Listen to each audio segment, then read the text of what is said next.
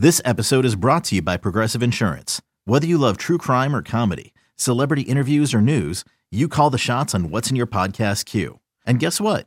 Now you can call them on your auto insurance too with the Name Your Price tool from Progressive. It works just the way it sounds. You tell Progressive how much you want to pay for car insurance, and they'll show you coverage options that fit your budget. Get your quote today at Progressive.com to join the over 28 million drivers who trust Progressive. Progressive Casualty Insurance Company and Affiliates. Price and coverage match limited by state law.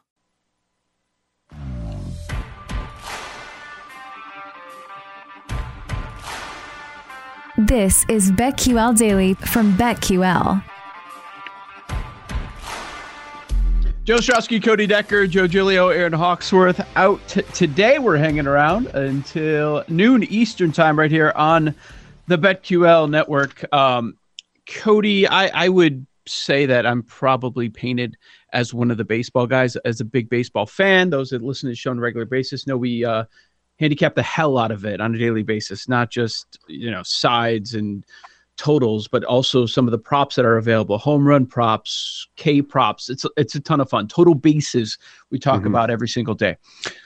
I'm just at a point, and I've been there for quite some time, and maybe I'm with the masses because I do notice on SportsCenter, ESPN, if you're really into baseball, like you're following the newsmakers every single day. What sort of update do we have? What did Heyman tweet out most recently?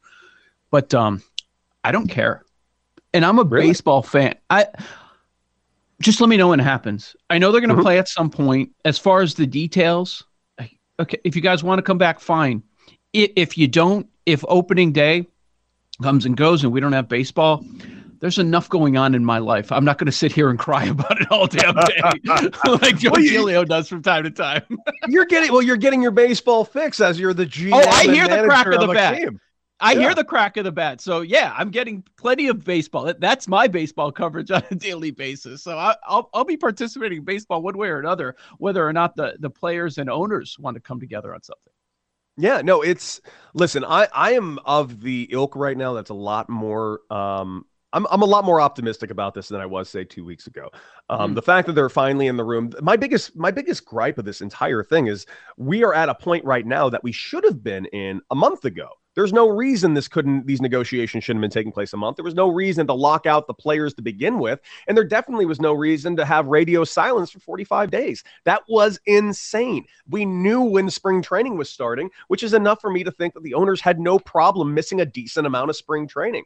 I don't think the owners have much of a problem having 145 games this season because they're talking about raising that major league minimum. Well, okay, we'll just cost cut by cutting games this year. And that's just bad for baseball. That's bad for everything all around. And there are legitimate gripes that the players have. There are serious issues going forward in this CBA. There is more money. We discussed it earlier in the show. There's more money in revenue in Major League Baseball than there ever has been by far. 2019, they made $12.8 billion in revenue. And that's just what we know of because, the owners don't open their books. So we are now with the advent and integration of sports gambling into baseball and all sports, that revenue might look like chump change in 2 years. I mean, there's just so much money taking place. And what's worrying about that, and I know a lot of people look at this as billionaires versus millionaires. One, it isn't. And two, the fact that there's more money in this game than there ever has been, and there's about to be so much more, but the players are making less money now than they have in the previous 20 years is a legitimate problem. When you say it isn't billionaires versus millionaires, what do you mean? Are you inferring that every athlete that you watch in Major League Baseball is not a millionaire? Is that what you're getting at? Yeah. Yes, anymore? That's what I'm getting at. The concept, I mean, I know we see the Max Scherzer deals. We know that Carlos Correa is going to sign for an outrageous amount of money. We just heard that Juan Soto turned down a $340 million 13-year deal. Well, those are a percentage of a percentage of a percentage of a percentage. The majority of Major League Baseball players make Major League minimum. In fact, the majority of them make a lot less than Major League minimum based on how the rules are currently in place in sending guys down. You're not paid a normal contract. You're paid prorated per day unless you're on a long-term contract. There are less players on long-term contracts than there ever have been. In fact, it's almost impossible to get to free agency at this point. Hell, it's impossible to get to the major leagues and stay there at this point. Now, it used to be a 40-man roster, which is an extended major league roster. It's down to 29 men. So we're at the point where it's even harder to get to the big leagues, not to mention the Major League Baseball cut 50 minor league teams a year ago. So now there's an extra 1,000 less professional baseball players. There is a lot taking place in baseball that is making a lot of money for the owners in Major League Baseball itself and making a lot less opportunity and money for the players. And that is an issue that just needs to be solved. And it is easily solvable if everyone can just get to the table, everyone just negotiate their asses off, and everyone walks away miserable. That's the key to this negotiation. No one should be happy. Both sides should be miserable. But the owners are never miserable. No, because they have all the power. They have all the power. It's whatever they decide. It's how much they want to give in.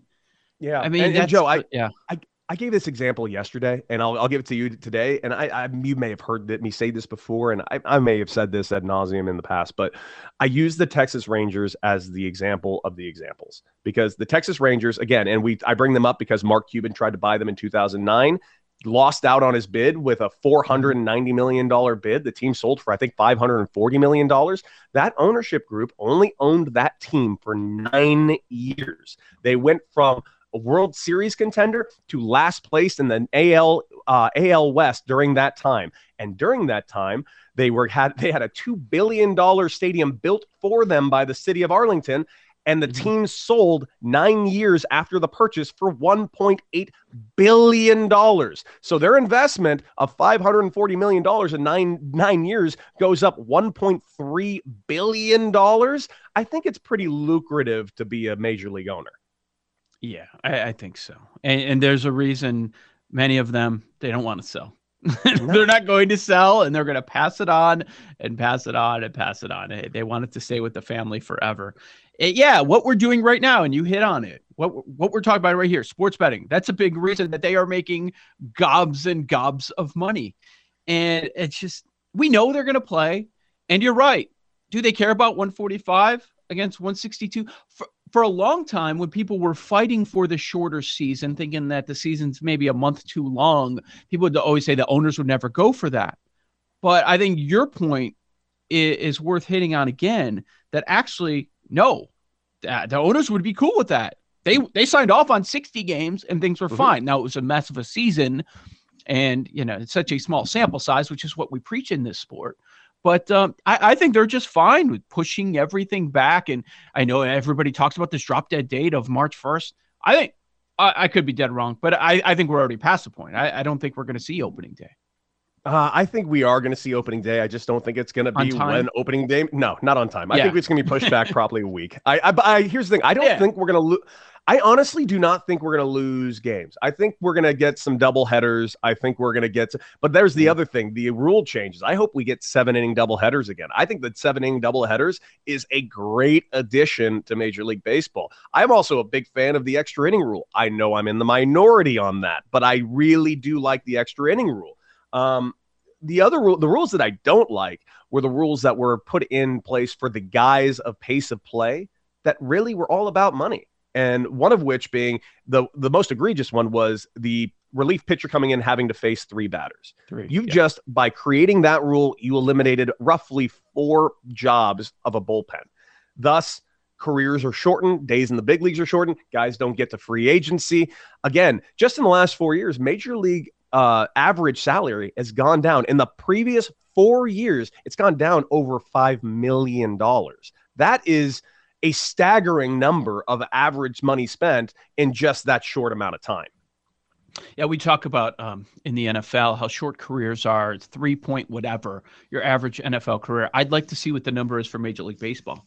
While there are the exceptions to the rule that have double-digit in years, those are the great ones. Those are the ones hanging on, and people don't care, and they're going to sell tickets, right? But some of these relievers that come in less than a year, arm blows out, never hear from them again. I wonder what the average career is for a major league player in 2022 is. I truly don't actually know that number. I'd love to crunch those numbers and find out, but I'll use me as an example.